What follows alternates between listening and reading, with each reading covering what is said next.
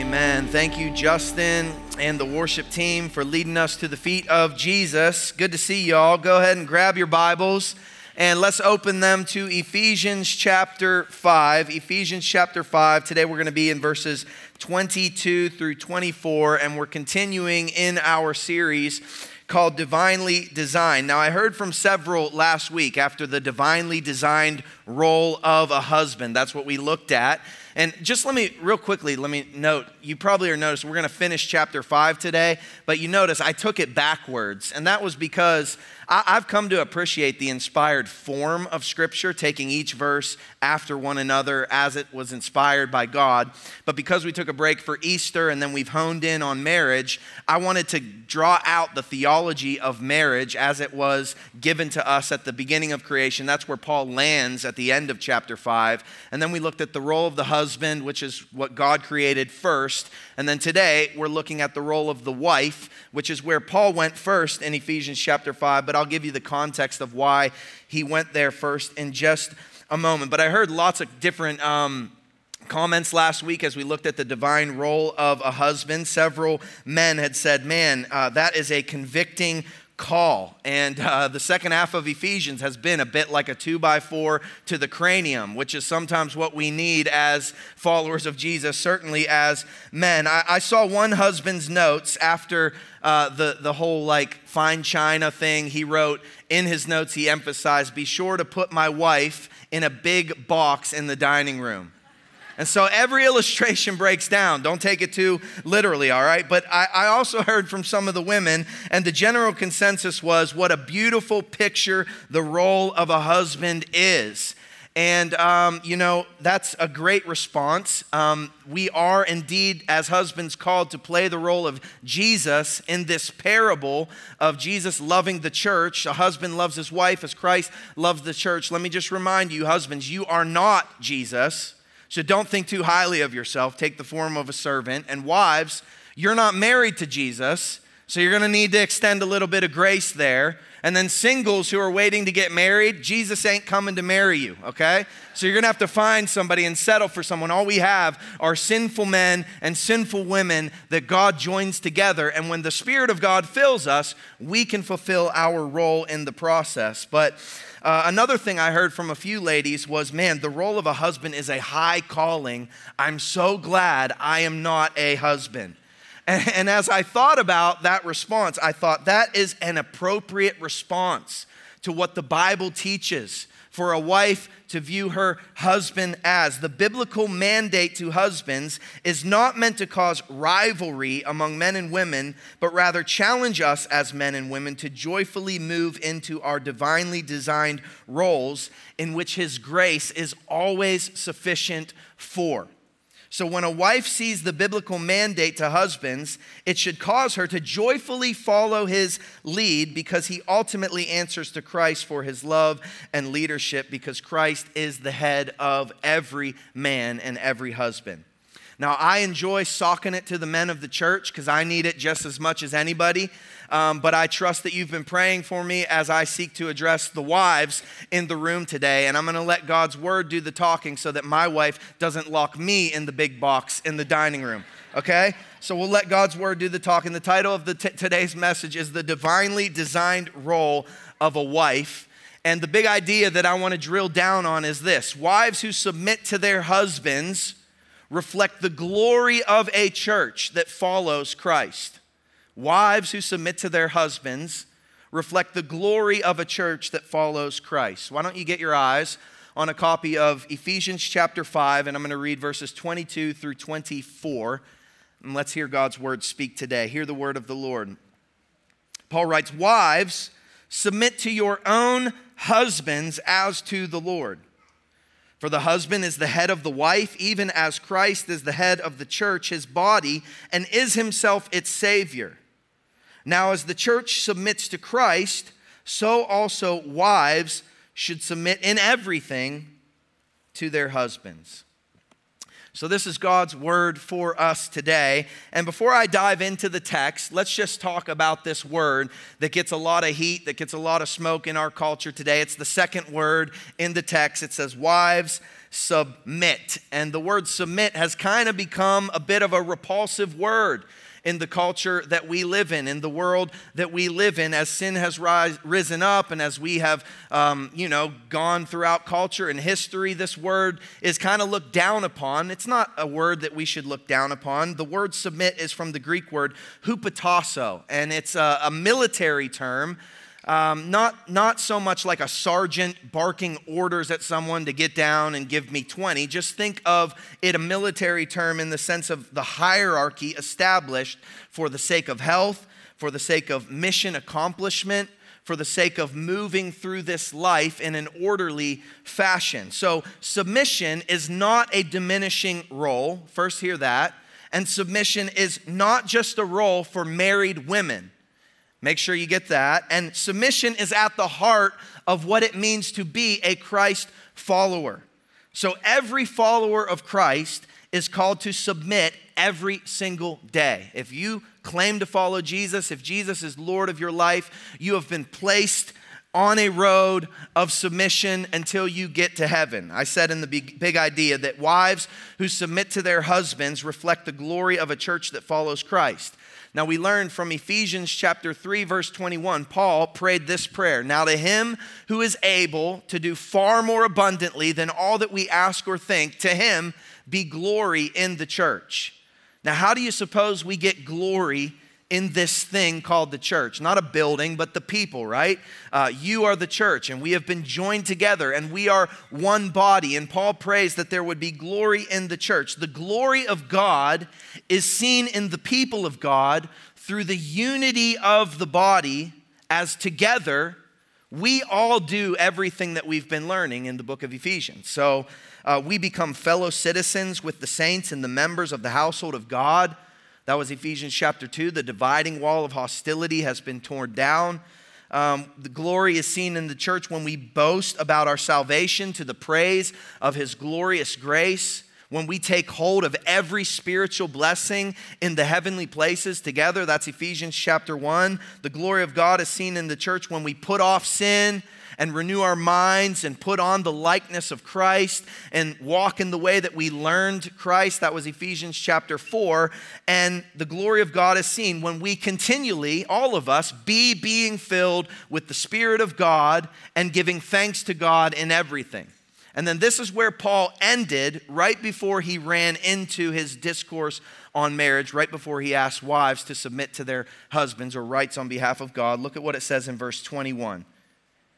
Chapter 5, verse 21, Paul landed at submitting to one another out of reverence for Christ. Every follower of Jesus who has been joined to the body of Christ is called to submit to one another out of reverence for Christ. This is not spiritual inferiority. This is not wives submitting to men or women submitting to men. This is not some individuals lording over others. This is what it looks like to stand shoulder to shoulder in the kingdom of God. Remember, we said that. We're all standing shoulder to shoulder as sons and daughters of God. Paul wrote this in Galatians 3, verse 28. There is neither Jew nor Greek. There is neither slave nor free. There is no male or female, for you are all one in Christ. Now, does that mean that because of Jesus, gender has gone away and the roles of men and women have now gone away? No. As far as the divine creation and the divine design goes, God very purposefully created men and created women to carry out their roles in the world. But when it comes to salvation, this is what Paul's writing in Galatians. When it comes to you being in Christ, there is no male or female. We are all one. Men are not looking down on women, and women are not superior to men. We stand shoulder to shoulder in the kingdom of God, and our oneness is displayed when all of us in the body submit to one another out of reverence for Christ. It's hupotasso. Find yourself in the hierarchy of joyful, willful submission to Christ and one another. Why? Because it leads to a worshiping life. Because worship is total submission to God. And we all want to be that. It leads to a humble believer. Who doesn't want to be a humble believer in the room? Humility is deliberate submission to the will, rule, and priorities of God. We're all called to that. It leads to a serving life when we submit to one another out of reverence for Christ, because service is submission to Christ's example of considering others as more significant than yourself. So submission, not a word that you should be repulsed by, not a word that you should stiff arm. Submission will not hinder what God wants to do in and through your life. Rather, it will be a vehicle that releases you into the purposes that God has for your life. You want to follow God? Submit to Him. You want to follow Christ? Submit to His word. You want Him to carry out His plans in your life? Submit to the Almighty God of glory, to the praise of His glorious grace. Now, that's like my little devotion on submission from Ephesians chapter 4 and going into 5. But now, in the context of this, in the context of all believers submitting to one another as brothers and sisters in the faith, Paul writes this in verse 22. Wives, submit to your own husbands as to the Lord. Now, read in isolation, this verse has gotten, like I said, it's been kind of stiff-armed and downplayed and all of that. I heard a woman say to me after the first service, I've always hated that verse, but hearing it in context actually softened me and helped me a lot. She said that she's seen the abuse of a verse like that used in Christianity and in the faith. And understand that this is not a verse to use like a sledgehammer or beating down or as a weapon. This is the word of God. So let's notice what it doesn't say. It does not say wives should submit to someone else's husband. So wives, you don't submit to someone else's husband. It says submit to your own husband. It does not say that women should submit to men as if women are inferior to men. Now, what I want you to understand is the culture that Paul is writing this into was a Roman culture, and women were seen as far inferior to men in Roman culture. If you had a daughter, so Julius Caesar had a daughter, he named his first daughter Julia, so she took his name, but it wasn't a son. He eventually needed a son, but he had a second daughter. He named her Secundo, which means second, and then he named his third daughter Third. The girls didn't even get names in this culture. They were so inferior to men. And marriage, it was purely contractual. So it wasn't this holy covenant like we've been talking about for a lifetime. It was actually looked down upon for a man to love a woman. It was looked down upon for a man to love his wife. And so this contractual marriage was purely so that they could have sons and pass down the family name. So get this, many have tried to say that Paul was egotistical or that Paul was chauvinistic or diminishing of women, but everything Paul is writing in Ephesians chapter 5 is actually highly elevating marriage in a culture that tore marriage down. Everything Paul's writing, he's actually elevating women in a culture where it was unheard of to love your wife. And yet Paul says, love your wife like Jesus gave up his life for the church. But beyond Paul's words, remember, Paul is merely a vessel writing on behalf of God. These are God's words. And so certainly that which is hard in Scripture is still meant for our good because God is always good and has our best interests in mind. Now, what you have to understand about this word hupotasso, it's different than the word obedience. Paul does not write, wives, obey your husbands. Okay, and in chapter 6, verse 1, where we'll go next week, he writes, children, obey your parents. So it's two different words. Submission is different than obedience. It's an important distinction because a wife is not a child being disciplined and commanded to obey. This submission to a loving, spirit-filled husband is willful, is purposeful, and it should be a joy for the wife in the context of a spirit-filled marriage. Won't be easy all the time. It'll be hard sometimes, but it should be willful, purposeful, and a joy. I want to give you what John Piper says. Here's a definition of a wife's submission in marriage. He says, submission is the divine calling of a wife to honor and affirm her husband's leadership and help carry it through according to her gifts. So a few things to note from that. Submission by the wife is a divine calling. It's a calling given to you by God to honor and affirm your husband's leadership. So your husband does have some leadership in the covenant love of marriage, and we looked at that last week very specifically, but a wife is called to honor that and to affirm his leadership and to help his leadership, respect his leadership, but to help carry it through according to her gifts. And remember, we've talked about giftedness. Every believer in the body of Christ who stands shoulder to shoulder with one another has been given a unique spiritual gift for building up the body. You get to use your gifts in your marriage in the divine role that God has called you to. Now, I'm aware that there are some very gifted women in front of me right now. There's some very gifted women in this church. There's some very gifted wives. Some of you have extraordinary gifts in leadership. Some of you have extraordinary gifts in administration or problem solving or finances or teaching, you name it. Scripture is not saying that wives who submit to their husbands have to forfeit their gifts of leadership or have to forfeit their gifts of administration or have to forfeit their gifts of problem solving or finances. The call for a wife to submit to her husband is the call to come under his loving, God-given covering and allow him to deploy your gifts for the family and for the glory of God, versus you usurping his role and tearing him down and using your gifts to lead the way. See the difference?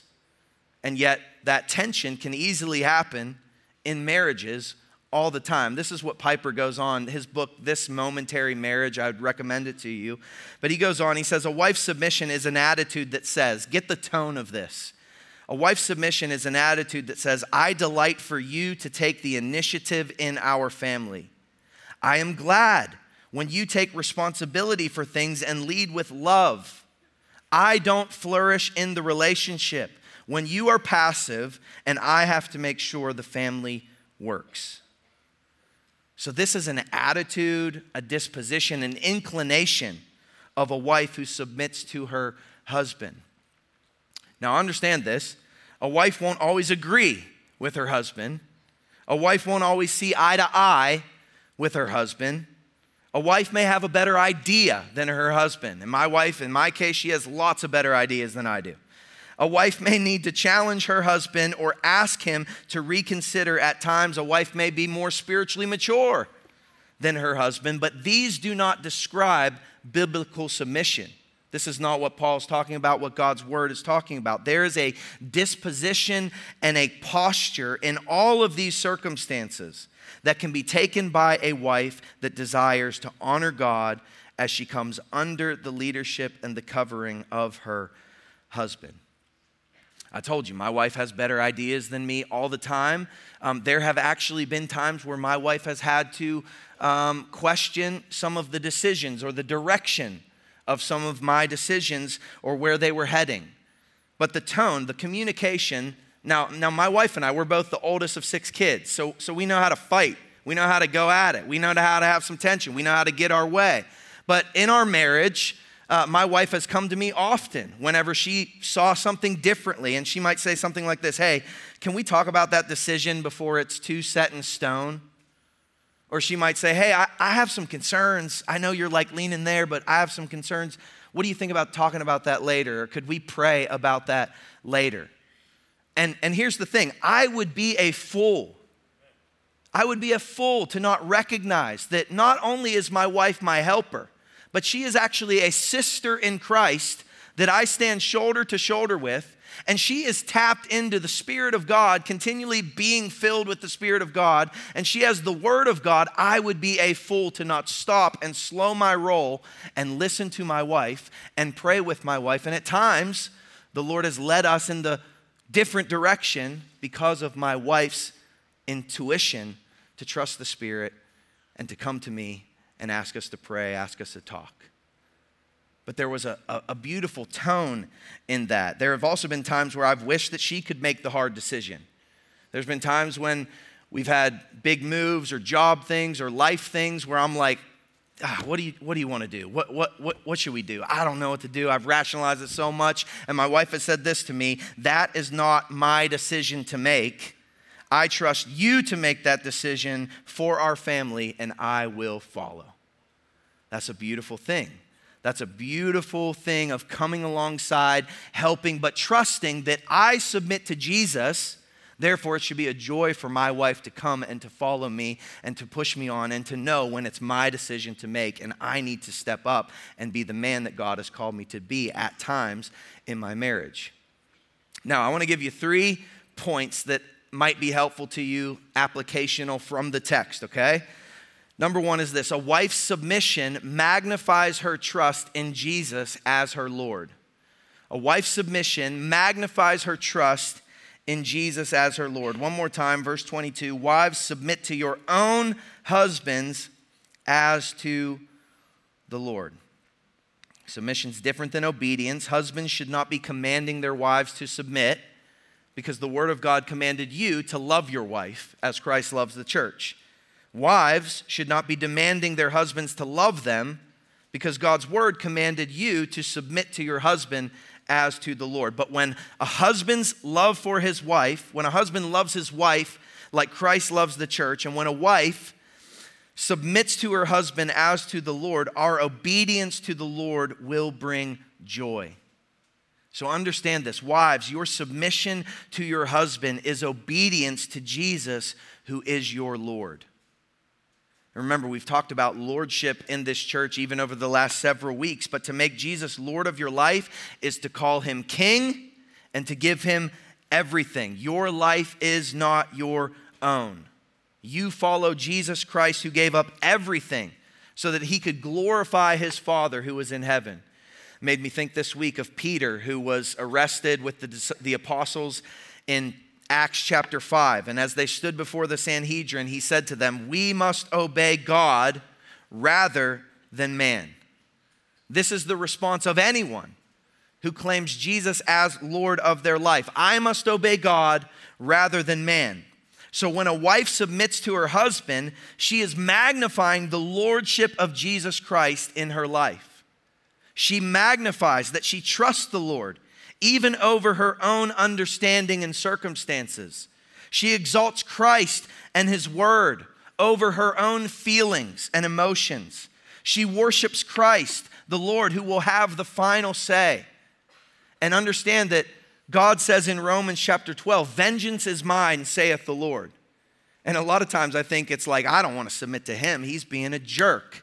Well, guess what? If you obey Christ as if he is your Lord, every right will be turned wrong. Every wrong will be made right in the end. Vengeance is mine, saith the Lord. We are not called to get vengeance in our marriage. Rather, a husband is called to love.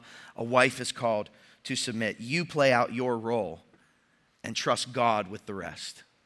Proverbs 31:10 says this, charm is deceitful and beauty is vain, but a woman who fears the Lord is to be praised.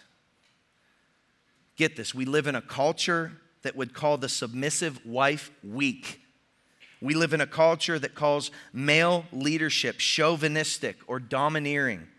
We live in a culture that says get what you want or take what you want. But God says a woman who fears the Lord, a woman who worships the Lord, a woman who exalts the Lord is to be praised. So just as you follow the Lord, wives, follow your husbands.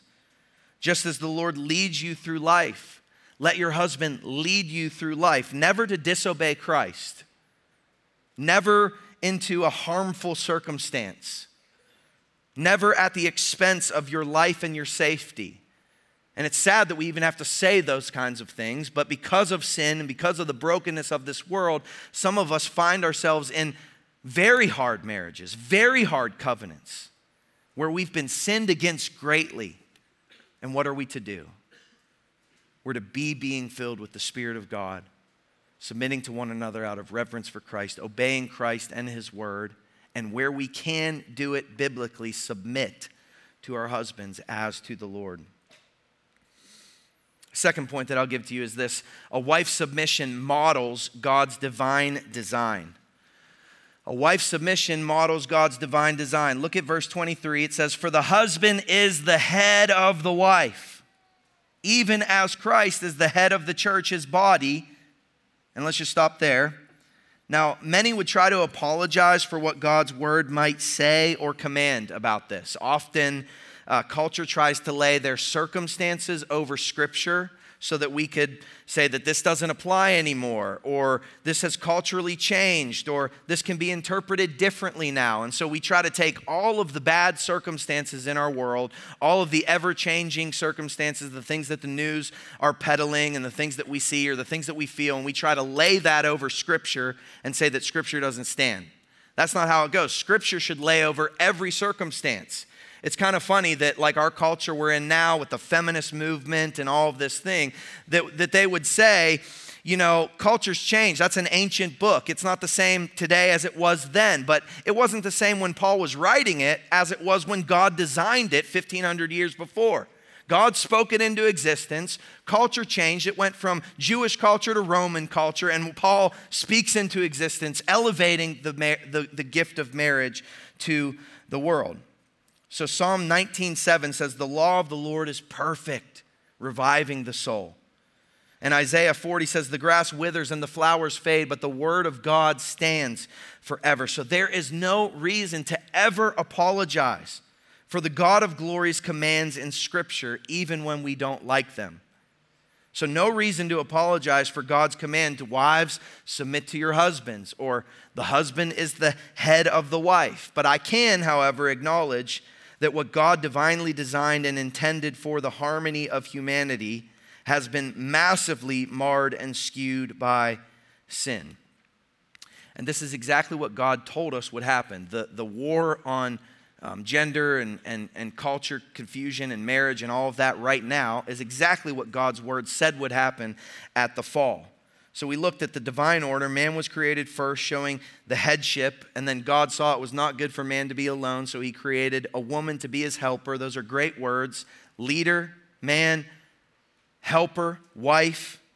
But I want to take you to chapter 3 of Genesis chapter 3. You can turn if you want or just listen, but this is when sin came into the world. So we looked at that the first week, that God created man. He said, "Therefore a man should leave his father and mother and hold fast to his wife. The two shall become one flesh." Well, one chapter later, Eve eats the fruit.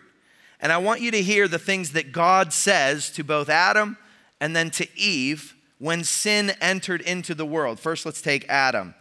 So Genesis chapter 3, verse 17. To Adam, God said, "Because you have listened to the voice of your wife and have eaten of the tree of which I commanded you, you shall not eat of it. Cursed is the ground because of you. In pain you shall eat of it all the days of your life. Thorns and thistles it shall bring forth for you.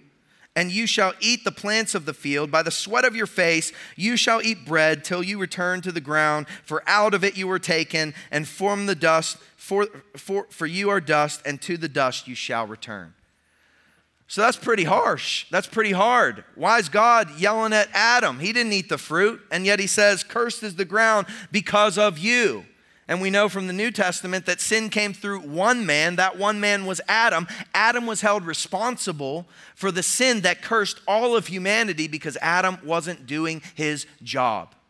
Adam became passive in the garden. Adam became passive about who his wife was talking to. Adam became passive about Satan getting into the garden. Adam became passive about protecting his territory and protecting his wife. And rather than stopping his wife from heading down a road that she shouldn't head down, he accepted it, he took the fruit, he ate of it. Adam didn't do his job, and therefore he's been held responsible for sin. He answers to God for it ultimately, and every man will do the same when we fail to uphold our roles in society. Okay? But I want you to see what God says to Eve, who did eat the fruit. She didn't get off scot-free. Verse 16 of chapter 3, it says this: "To the woman God said, I will surely multiply your pain in childbearing. In pain you shall bring forth children." So if you've had children, I've been up close and personal with that. Seems painful. Second half of the verse, though, this: your desire shall be contrary to your husband, but he shall rule over you. Your desire, because of sin, will now be contrary to your husband, but your husband will rule over you. Now get this. It was never meant to feel like ruling over. When God created man to lead and a woman to be his helper in marriage, it wasn't meant to feel like ruling over. But when sin came into the world, it felt like the man had to take rulership, and the woman would always be trying to fight against that rulership. So sin has massively skewed a man's ability to love his wife like Christ, and a wife's ability to submit to her husband. No secret, Satan is attacking gender, marriage, and God-designed roles because it is a foundational institution that reflects Christ and the church in the world. And if Satan can make your marriage look bad, and if Satan can confuse us about our roles and about gender, then he can shape a culture that will always question God's love for them. And that's exactly where we are living. So while God's word is clear about God's divine design of a husband being the head of his wife, it's been under attack ever since God told Eve that her desires would be contrary to her husband. And this is why submission in our culture seems to be such a repulsive word. But let me give you 3 reasons why I think it seems to be repulsive. Here they are. I don't have them on the screen. But number 1, wives are sinful. Wives are sinful. That's why submission is such a hard word. Any desire from a wife to not willfully and joyfully submit to her husband is a direct result of the fall. Wives, there is an innate rebellion in your spirit that you need the blood of Jesus to save you from and to cover. Confess this to God. Repent of this daily. Ask his Spirit to fill you and help you to follow the lead of your husband. But submission is also a repulsive word because we have sinful husbands. Sinful husbands. Number 2, following and submitting to a loving, Christ-like husband is one thing. Following and submitting to a sinful husband, that's another thing. That's a hard thing. And many women find themselves in hard situations where husbands are not loving and leading like Jesus. But every wife finds themselves in a marriage where a husband will not always love and lead like Jesus. And therefore, Scripture calls you to cast your cares upon the Lord, for he cares for you. Ask God for the grace of Christ in your marriage. And remember that your submission to your husband is obedience to Christ, who is your Lord. We obey God rather than man. And number 3, sinful society is ruled by Satan. This is why we don't like the word submission, because sinful society, the world as we know it, is not good. The world around us is following the course of this world, the prince of the power of the air, and the bent of your sinful fleshly nature is to get caught up in that flow. So wives, you got to take hold of every spiritual blessing in the heavenly places. You got to walk in a manner worthy of your calling every single day. You got to put off sin and you got to put on Christ's likeness. And part of the sin that you will always have to put off are the desires that are contrary to your husbands. But when you obey Christ and submit to the headship of your husband, you are modeling God's divine design for your husband, for your children, and for a world that desperately needs the picture of Jesus loving the church. Now, the third thing that I'll give to you today, and this is where it turns us to Jesus, and everything in Scripture should turn us to Jesus. A wife's submission boasts in a great Savior. A wife's submission boasts in a great Savior. Look how verse 23 ends. For the husband is the head of the wife, even as Christ is the head of the church, and is himself its Savior. Now, as the church submits to Christ, so also wives should submit in everything to their husbands. Submitting to your husband in everything, that sounds impossible. That sounds hard. But with God, all things are possible. God specializes in making the impossible complete. God specializes in making dead people alive. Therefore, he can take the most hell-bent man and the most rebellious, independent woman. And he can cause the man to love his wife like Christ loves the church. And he can cause the woman to submit to her husband as to the Lord. And this becomes a picture to the world of a church that follows Christ. It boasts of a Savior who claims for himself a bride and preserves her as she follows him.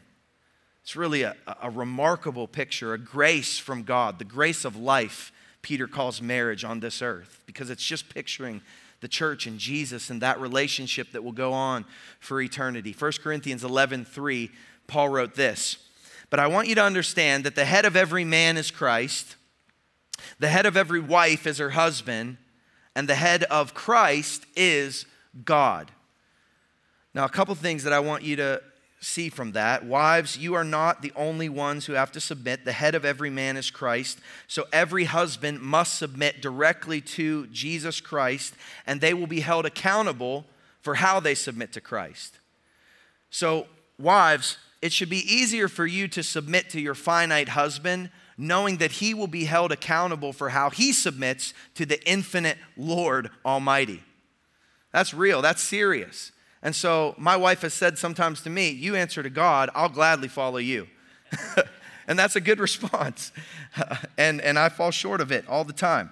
But you also don't serve a Savior who cannot sympathize with you. So get this, it's beautiful. Even in the Trinity, there is submission, because Jesus submits to God the Father. Was Jesus any less than God? No. Is Jesus any less divine than God? No.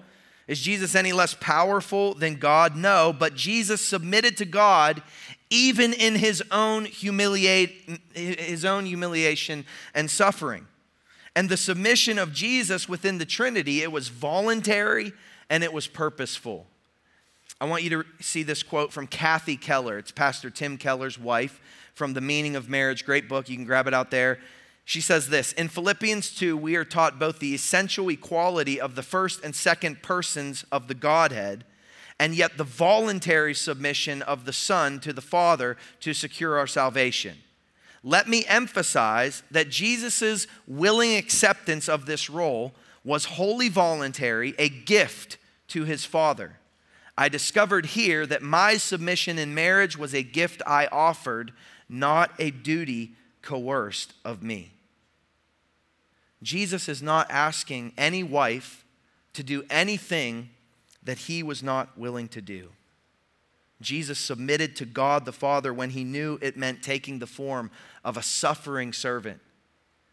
Jesus submitted to God the Father when he took the disposition of the Garden of Gethsemane. "Not my will, but yours be done." And so while submission can be hard, and for some of us it's harder because of our earthly circumstances, recognize that Jesus was willingly submitting to a Father who poured out his wrath on him so that he could be the Savior of the world and the Savior of your soul. Jesus is an example to every wife that submission in everything is possible with the Spirit and by the grace of God, and it is able to make you flourish as a follower of Christ.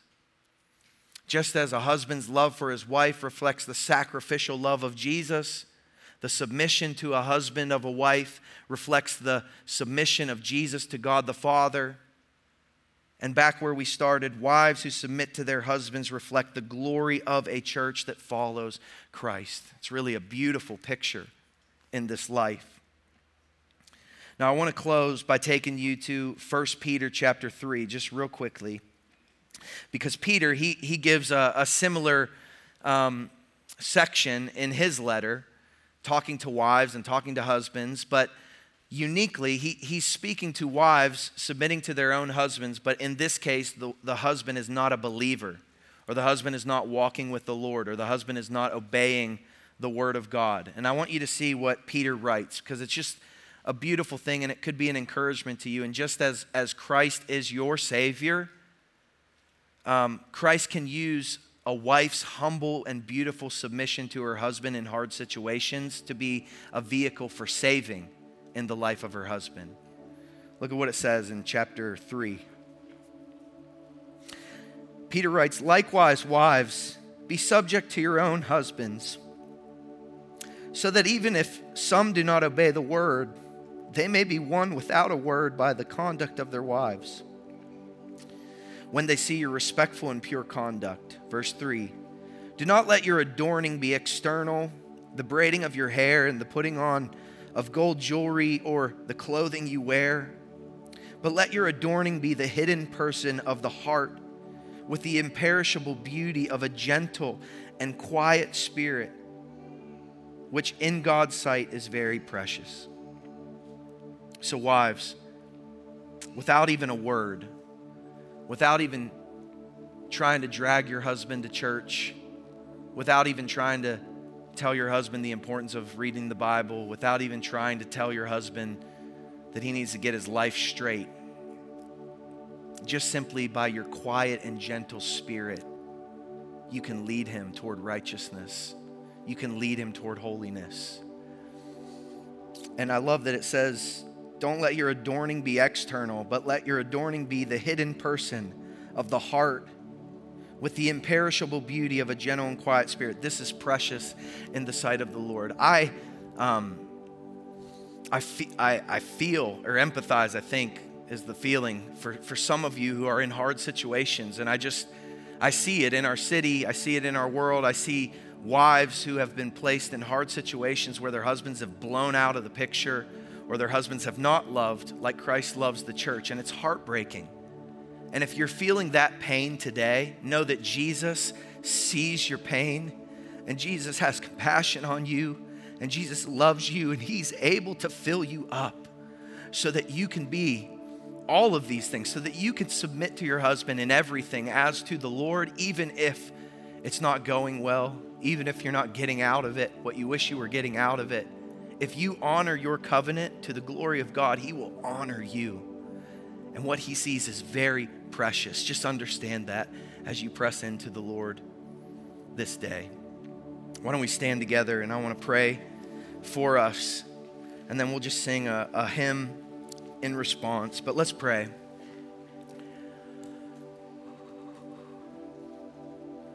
Father God, we just thank you for the intentionality that you have with us. So easily we get our eyes on the problems of this world or the circumstances that we're facing. So easily we get our eyes on our own singleness or our own marriage or the things that we're dissatisfied with. And yet, Lord, your word is so faithful to always show us Jesus, to always point us to Christ, who was compassionate and kind and willing to do anything that we don't want to do so that we could be his bride. So Lord, I pray for the marriages in this church. I pray that my marriage and my friends' marriages here would reflect Jesus in the church in a world that desperately needs to see him. And Lord, as culture's breaking down and as culture's running further and further away from the truth of God's word, we thank you that it never fades and that it always stands and that Jesus is always the center of every relationship. So Lord, I thank you for the wives and the women of this church. Lord, a woman who fears the Lord is to be praised. And Lord, I just thank you for so many strong women here. I thank you for so many women who have surrendered their lives to the lordship of Jesus. Lord, I pray for the wives who are in hard situations and seeking to honor Jesus as their Lord in the submission to their husband. Lord, I pray that you would use it. I pray that you would full throttle it, that you might save husbands, that you might draw husbands to righteousness and repentance. God, I pray that you would heal broken marriages. God, I pray that you would strengthen the marriages that we do have. And Lord, I pray that we would just continually radiate this beautiful picture of Jesus loving sinners like us for eternity. Thank you for the grace of life that is marriage. We honor Jesus because of it today. In your name we pray. Amen. Come on, let's sing this.